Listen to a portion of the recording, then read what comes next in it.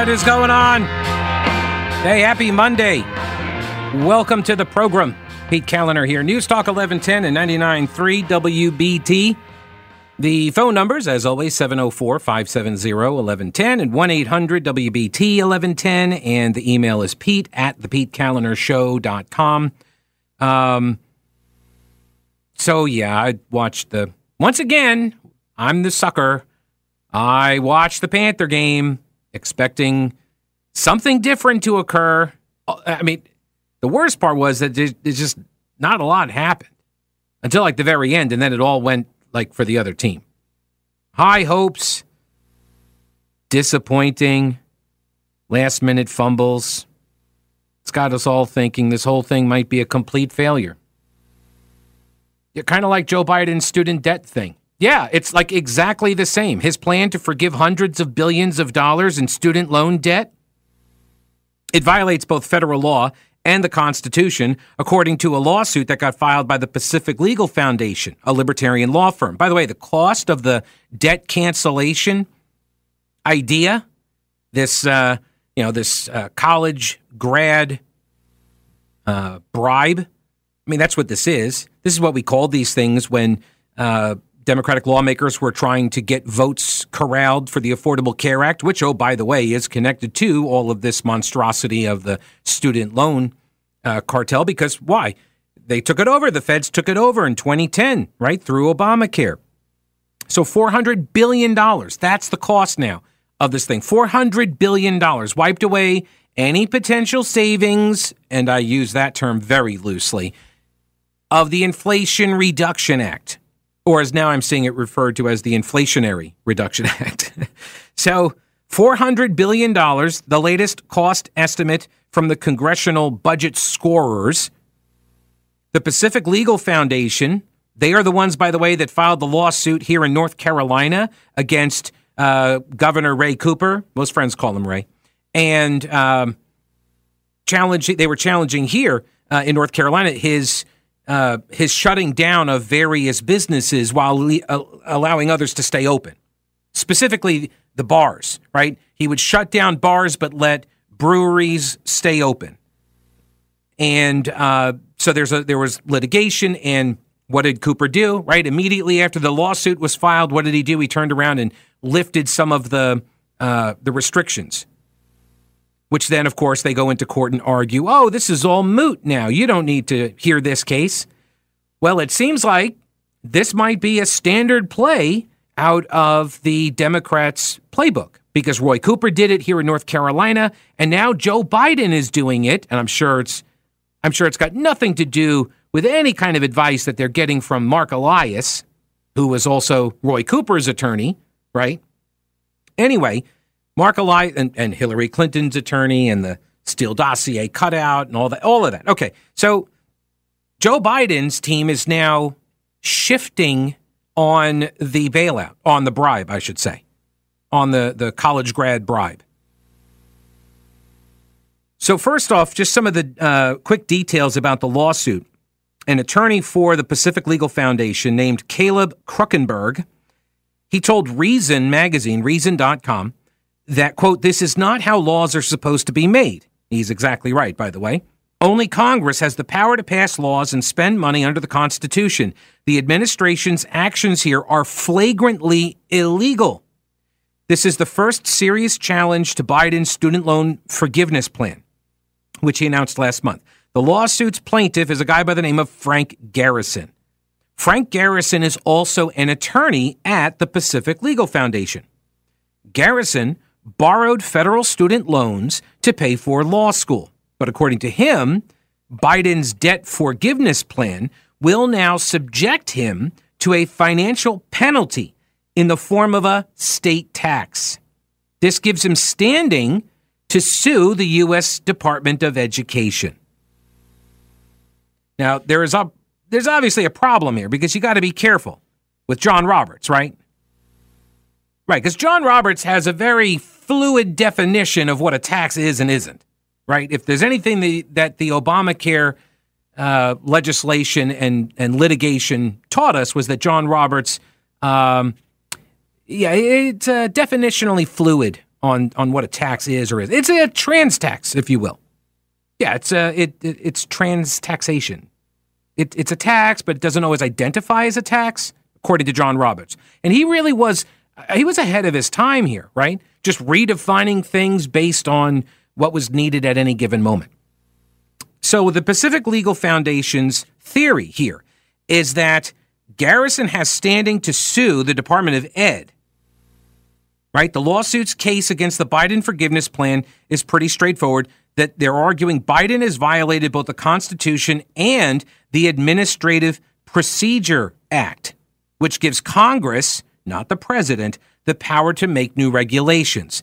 By the way, this also came up, you may recall, in the big fight over the Title IX funding. Remember when Betsy DeVos was the Department of Education secretary, and she started implementing all of these changes to the way schools were essentially acting as, the investigators and the executioners, and, well, I guess I should say also the judges, the investigators, the judges, and the executioners against students accused of Title IX violations or sexual assault or harassment or stuff like that. And for the life of me, I don't understand why schools are even in that arena. Why are they even in this area? Well, I do know, I know why, cynically, I know why. But I've never heard a good cover story, let's say, for why they do this. Because the cynical reason is that they do it to suppress the crime stats, the campus crime stats, right? They do it to suppress people knowing what all's going on campus, so they keep it all in-house, right? Rather than have it just funneled into the police department in whatever town they are in. But that's where those things should, if you have a rape accusation, police should be the ones to investigate, not the college, right? So the colleges and universities, they set up these sort of kangaroo courts, and they were, believing all victims and ruining people's lives because of the way that they held these investigations and these trials. So they said you can't do that anymore, and they upended all of this. And so what they used was this Administrative Procedure Act, which there are a lot of rules that say, this is what you got to do. You got to post it for the public to see. You got to have the open comment period and stakeholders. It's a government process. So it's, of course, several thousand steps that you got to go through, right? Boxes to check, T's to cross, I's to dot, and that sort of thing. So this is one of the avenues by which the Pacific Legal Foundation, and attorneys general from states are using. So once the lawsuits hit the courts this weekend in federal court, Pacific Legal Foundation had a setback. Why? Because Biden and his administration just changed the rules for the forgiveness. Just like Roy Cooper did when he got sued by Pacific Legal Foundation.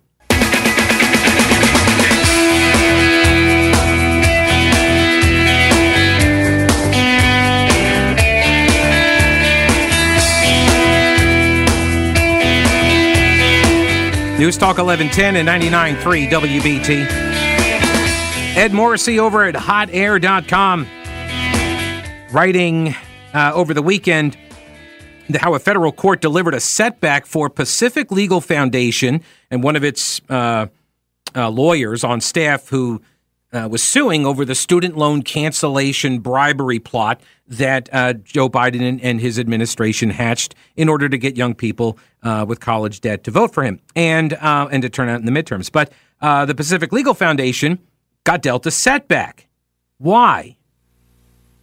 The circumstances that prompted this may have delivered even more fodder for another piece of litigation that 6 states have brought against the Biden administration over this same bribery plot.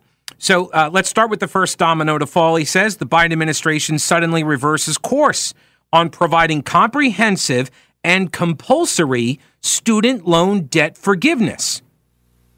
Immediately after they saw the complaint from the Pacific Legal Foundation.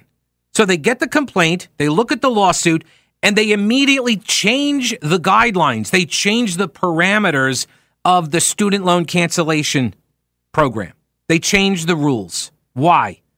To undercut the Pacific Legal Foundation's argument for standing, which means, like, do you have standing to sue? Do you have a right to sue? You have standing in court? Like, if you're just some, unrelated, irrelevant third party, you can't just go and sue somebody because you don't have standing, right? So Frank Garrison is the lawyer at Pacific Legal Foundation. And so by changing the rules of the forgiveness program, they're hoping to kneecap the litigation by taking away Frank Garrison's standing. Here's what NPR reported. Quote, in a remarkable reversal that will affect the fortunes of men. Actually, no, that's old school NPR. Nowadays, it's the vocal fry effect that they all do. In a remarkable reversal. I can't even do it. I don't even know how you do that vocal fry. So trained am I in broadcasting. I don't.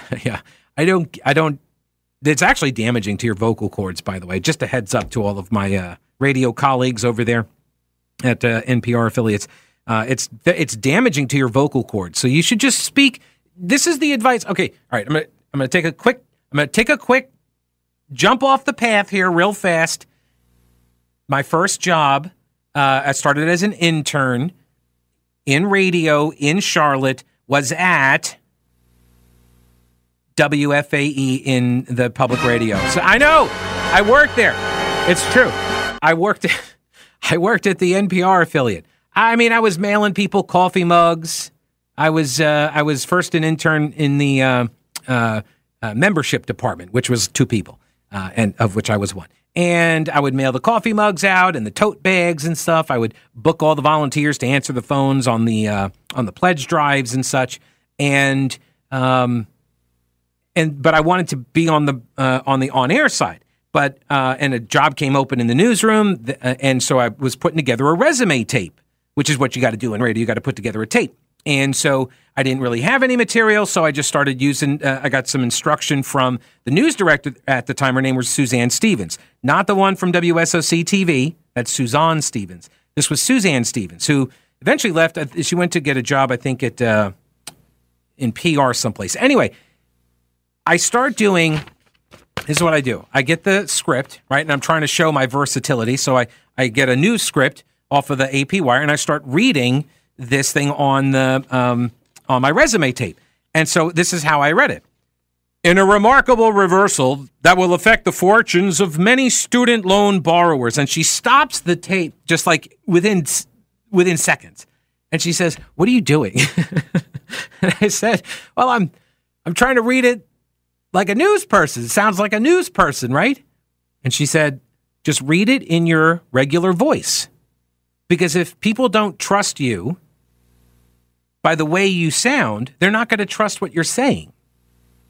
And truth be told, I didn't really like the way my voice sounded as it is. Like it is a little nasally. It has a little bit of the Long Island accent that I can never quite eradicate completely. Somebody told me the other day that I sounded like Richard Dreyfuss.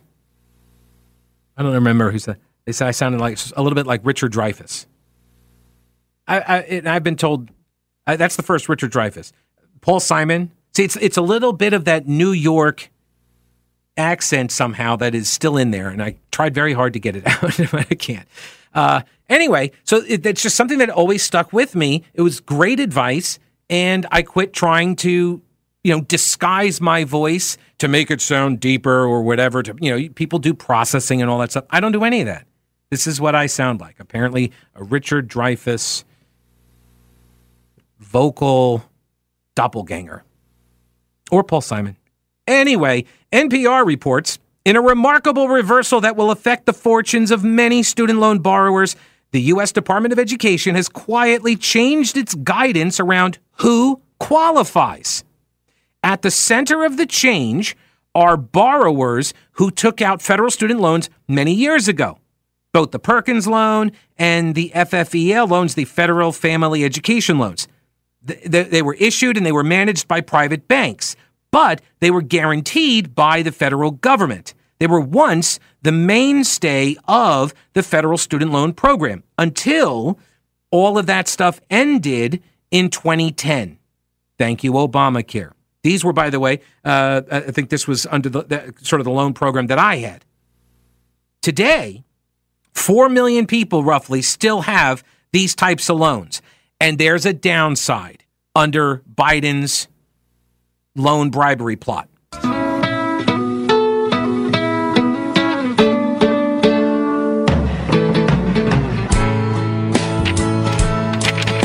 Hey, you know what? It's October. Happy October. That means also it's Talktoberfest. But you knew that, right? Every Thursday this month, just like last year, and I believe the year before, and maybe even the year before that, WBT's Talktoberfest. Every Thursday, we're doing these live streams. So this Thursday, 8 o'clock on the WBT Facebook page, we're doing a FaceTube Live. And it's Thursday, 8 o'clock. Bo and Beth are going to do it. And then next Thursday, October 13th, I will join Vince Coakley at 8 o'clock. And the following week, we got Mark and Brett, Mark Garrison, Brett Jensen. And then Thursday, October 27th, Brett Wintable along with Bo and Beth.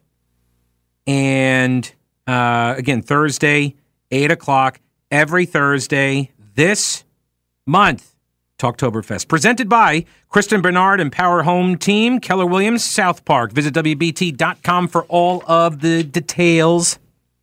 Alrighty, so the NPR write-up on this shift in approach, this change of the student debt forgiveness program from the Biden administration, which was clearly aimed at buying votes, right? Clearly so. So here's how NPR reports it. In a remarkable reversal that will affect the fortunes of many student loan borrowers, the Department of Ed has quietly changed its guidance around who qualifies, right?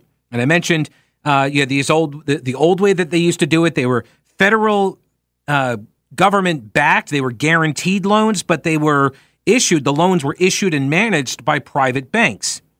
That all went away when Obama, took over a sixth of the economy through Obamacare. And they upended all of that because that's really what healthcare was about, right? Obviously. Today, according to federal data, 4 million borrowers still have commercially held loans.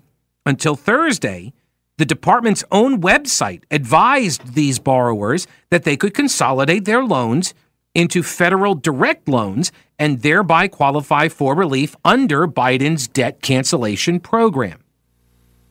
On Thursday, though, the department quietly changed that language. The guidance now says, as of September 29th, 2022, borrowers with federal student loans not held by the Education Department cannot obtain one-time debt relief by consolidating those loans into direct loans. So they changed the rules on the fly right after they got sued. Multiple legal experts tell NPR the reversal in policy was likely made out of concern that the private banks that manage those old loans could potentially file lawsuits to stop the debt relief, arguing that Biden's plan would cause them financial harm, which is precisely the argument that the 6 states are using. Ed Morrissey at hotair.com, he says this change eliminates 800,000 borrowers. That's like 20% of the initial projected target relief population, so this is not some minor change. Also, the Biden administration stuck in an opt-out clause because before, you could not opt out. If you did not want to take the student relief, this debt cancellation, you had no option. You were just automatically enrolled in it. Now, you can apparently opt out. There are no other reasons to adopt these last-minute changes except to try to defeat the lawsuits. And it may have worked, actually, with the Pacific Legal Foundation lawsuit. at least temporarily, because his standing, this is what a judge essentially pumped the brakes on the other day, that the lawyer now lacks standing because now you have an opt-out. So that judge may argue that the plan is still evolving, but it's also supposed to be implemented like maybe today, I guess, like soon. Okay. But here's the problem among many, the evolving issue of it, right? The fact that this is evolving, that's going to be a bigger problem for Biden and the administration in the lawsuit brought by the 6 states, because their argument is that the federal government violated its own laws, specifically the Administrative Procedure Act, the APA. The APA is supposed to prevent precisely these kinds of whimsical and arbitrary rule changes, especially at the last minute. That's why there's a process. So, dare I say, we don't have our democracy die in darkness, right? This is how you protect the democracy. You don't let someone just by executive fiat change whatever they want to change. And then if they get sued, oh, let me just change the rule again. Oh, and then they get into more trouble with that. So let me just change the rule again. And so you're constantly changing these rules when you have entities like state governments and banks and individual taxpayers who have loans out and such. You have all of these people now that are just getting jerked around. All these different institutions and organizations, they got real money at stake. And they're getting jerked around by an administrative bureaucracy that's trying to make this thing work without following the law. Because if they follow the law, they can't make it work, obviously. So Ed Morrissey says the very fact that Biden and his team are clearly making this policy up as they go along without bothering to go through the rules that force them, to follow procedures on how to change rules and that rulemaking process, right? The fact that they're making it up as they go along without going through the procedures, that's going to make the judge in the state lawsuit think twice about dismissing that complaint over lack of standing, because it's obvious that the states are getting jerked around. Pacific Legal Foundation may have an opportunity also to appeal for an emergency injunction as well, with the hope that the high court, or a higher court, I should say, puts a halt to the hijinks and forces the administration to follow the law. And get this, the changes from the administration were so whimsical and arbitrary that according to Politico, they even blindsided progressives who were demanding total debt forgiveness. People like Elizabeth Warren, Representative Madeline Dean, Representatives Ayanna Presley, Ilhan Omar, Mondaire Jones.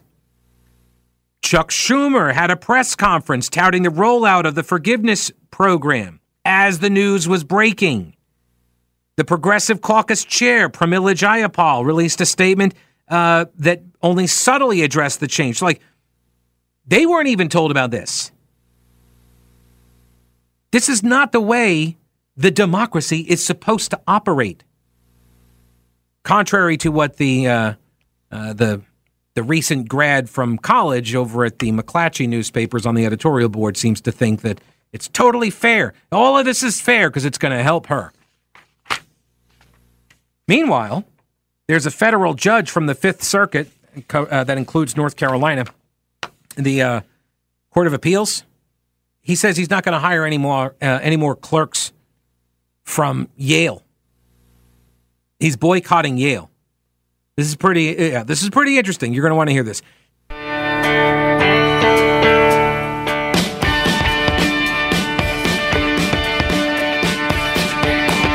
News Talk 1110 99.3 WBT. By the way, the Southern Coalition for Social Justice just sent out a tweet noting that in less than 15 minutes, so at 1 o'clock here on Monday, the Southern Coalition for Social Justice will advocate in North Carolina's highest court against a racist photo ID law. There, and then they give a link to the YouTube.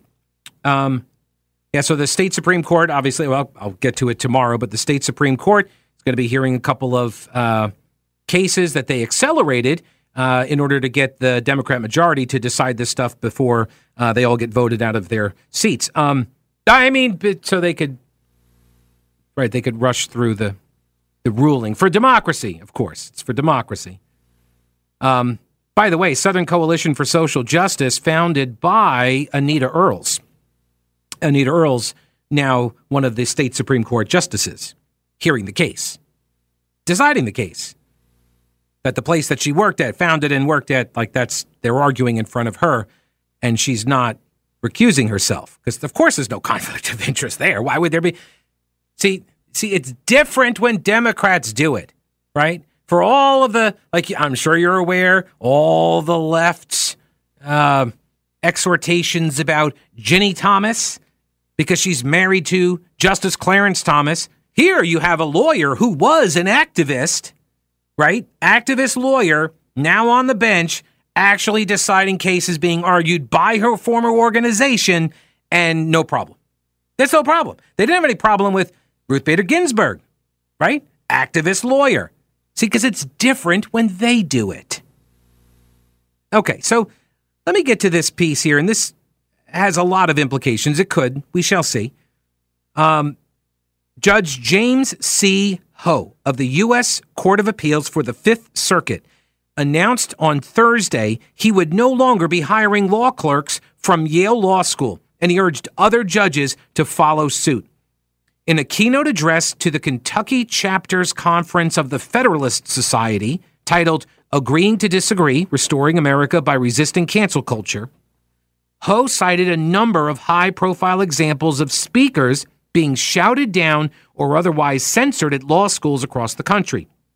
But he singled out Yale Law School as one particular law school where cancellations and disruptions seem to occur with special frequency.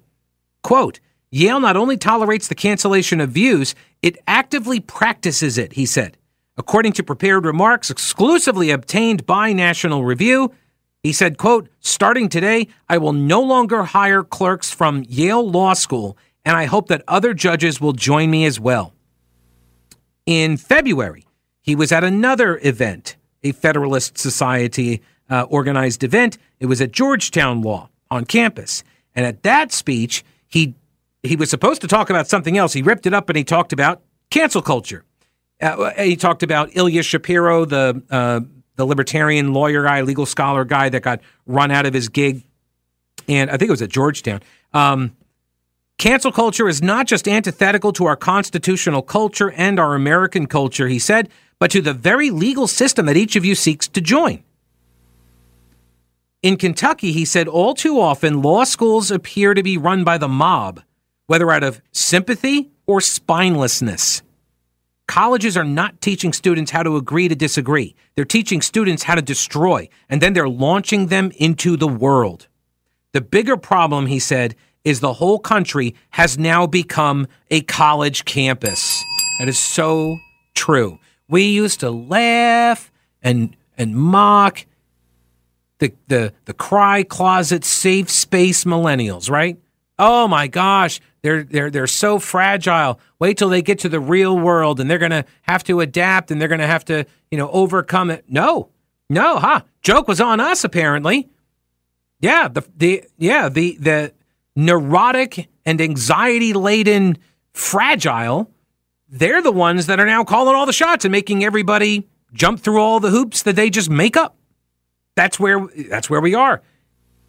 Cancel culture now plagues a wide variety of institutions, he said. I've written judicial opinions noting how cancel culture has infected our educational institutions, the legal profession, corporate America, and public health, and how even the criminal justice system has been weaponized to cancel disfavored political viewpoints. Cancel culture is also deeply embedded in journalism, entertainment, sports, and the arts. The consequences for America are significant, he said. I'd contend that cancel culture is one of the leading reasons why citizens no longer trust a wide variety of once leading institutions. It turns out that when elite institutions make clear that people who think like you and me shouldn't even exist, we return the favor. Ho zeroed in on these specific instances of cancel culture at Yale Law School. I'm not going to go over all of them. But he said it turns out that when elite law schools like Yale teach their students that there are no consequences to their intolerance and illiberalism, the message sticks with them. So the way to fight back? Number one, speak out against cancel culture as citizens. We can stand up for free speech, for open and rigorous debate, and for tolerance of opposing viewpoints. But that is not enough. He said we're not just citizens. We're also customers. Customers can boycott entities that practice cancel culture. I wonder how a law school would feel if my fellow federal judges and I stopped being its customers. Instead of millions of customers, there are only 179 authorized federal circuit judgeships. There are 677 authorized federal district judgeships. So that's it.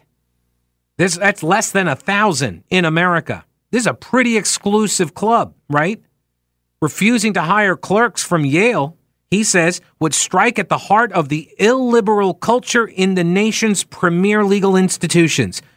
He said Yale presents itself as the best, most elite institution of legal education. Yet it's the worst when it comes to legal cancellation. And because it's, number one in the rankings and all of that, it sets the tone for other law schools and for the legal profession at large. I certainly reserve the right to add other schools to this list in the future, he said, but my sincere hope is that I won't have to. My sincere hope is that if nothing else, my colleagues and I will at least send the message that other schools should not follow in Yale's footsteps. If they want the closed and intolerant environment that Yale embraces today, that's their call. But I want nothing to do with it. So, do you like this idea? There are some people on the right that are not too crazy about it. There are some that are. What do you think? Stop hiring Yale Law School grads? We'll get into that in the next hour. News is next.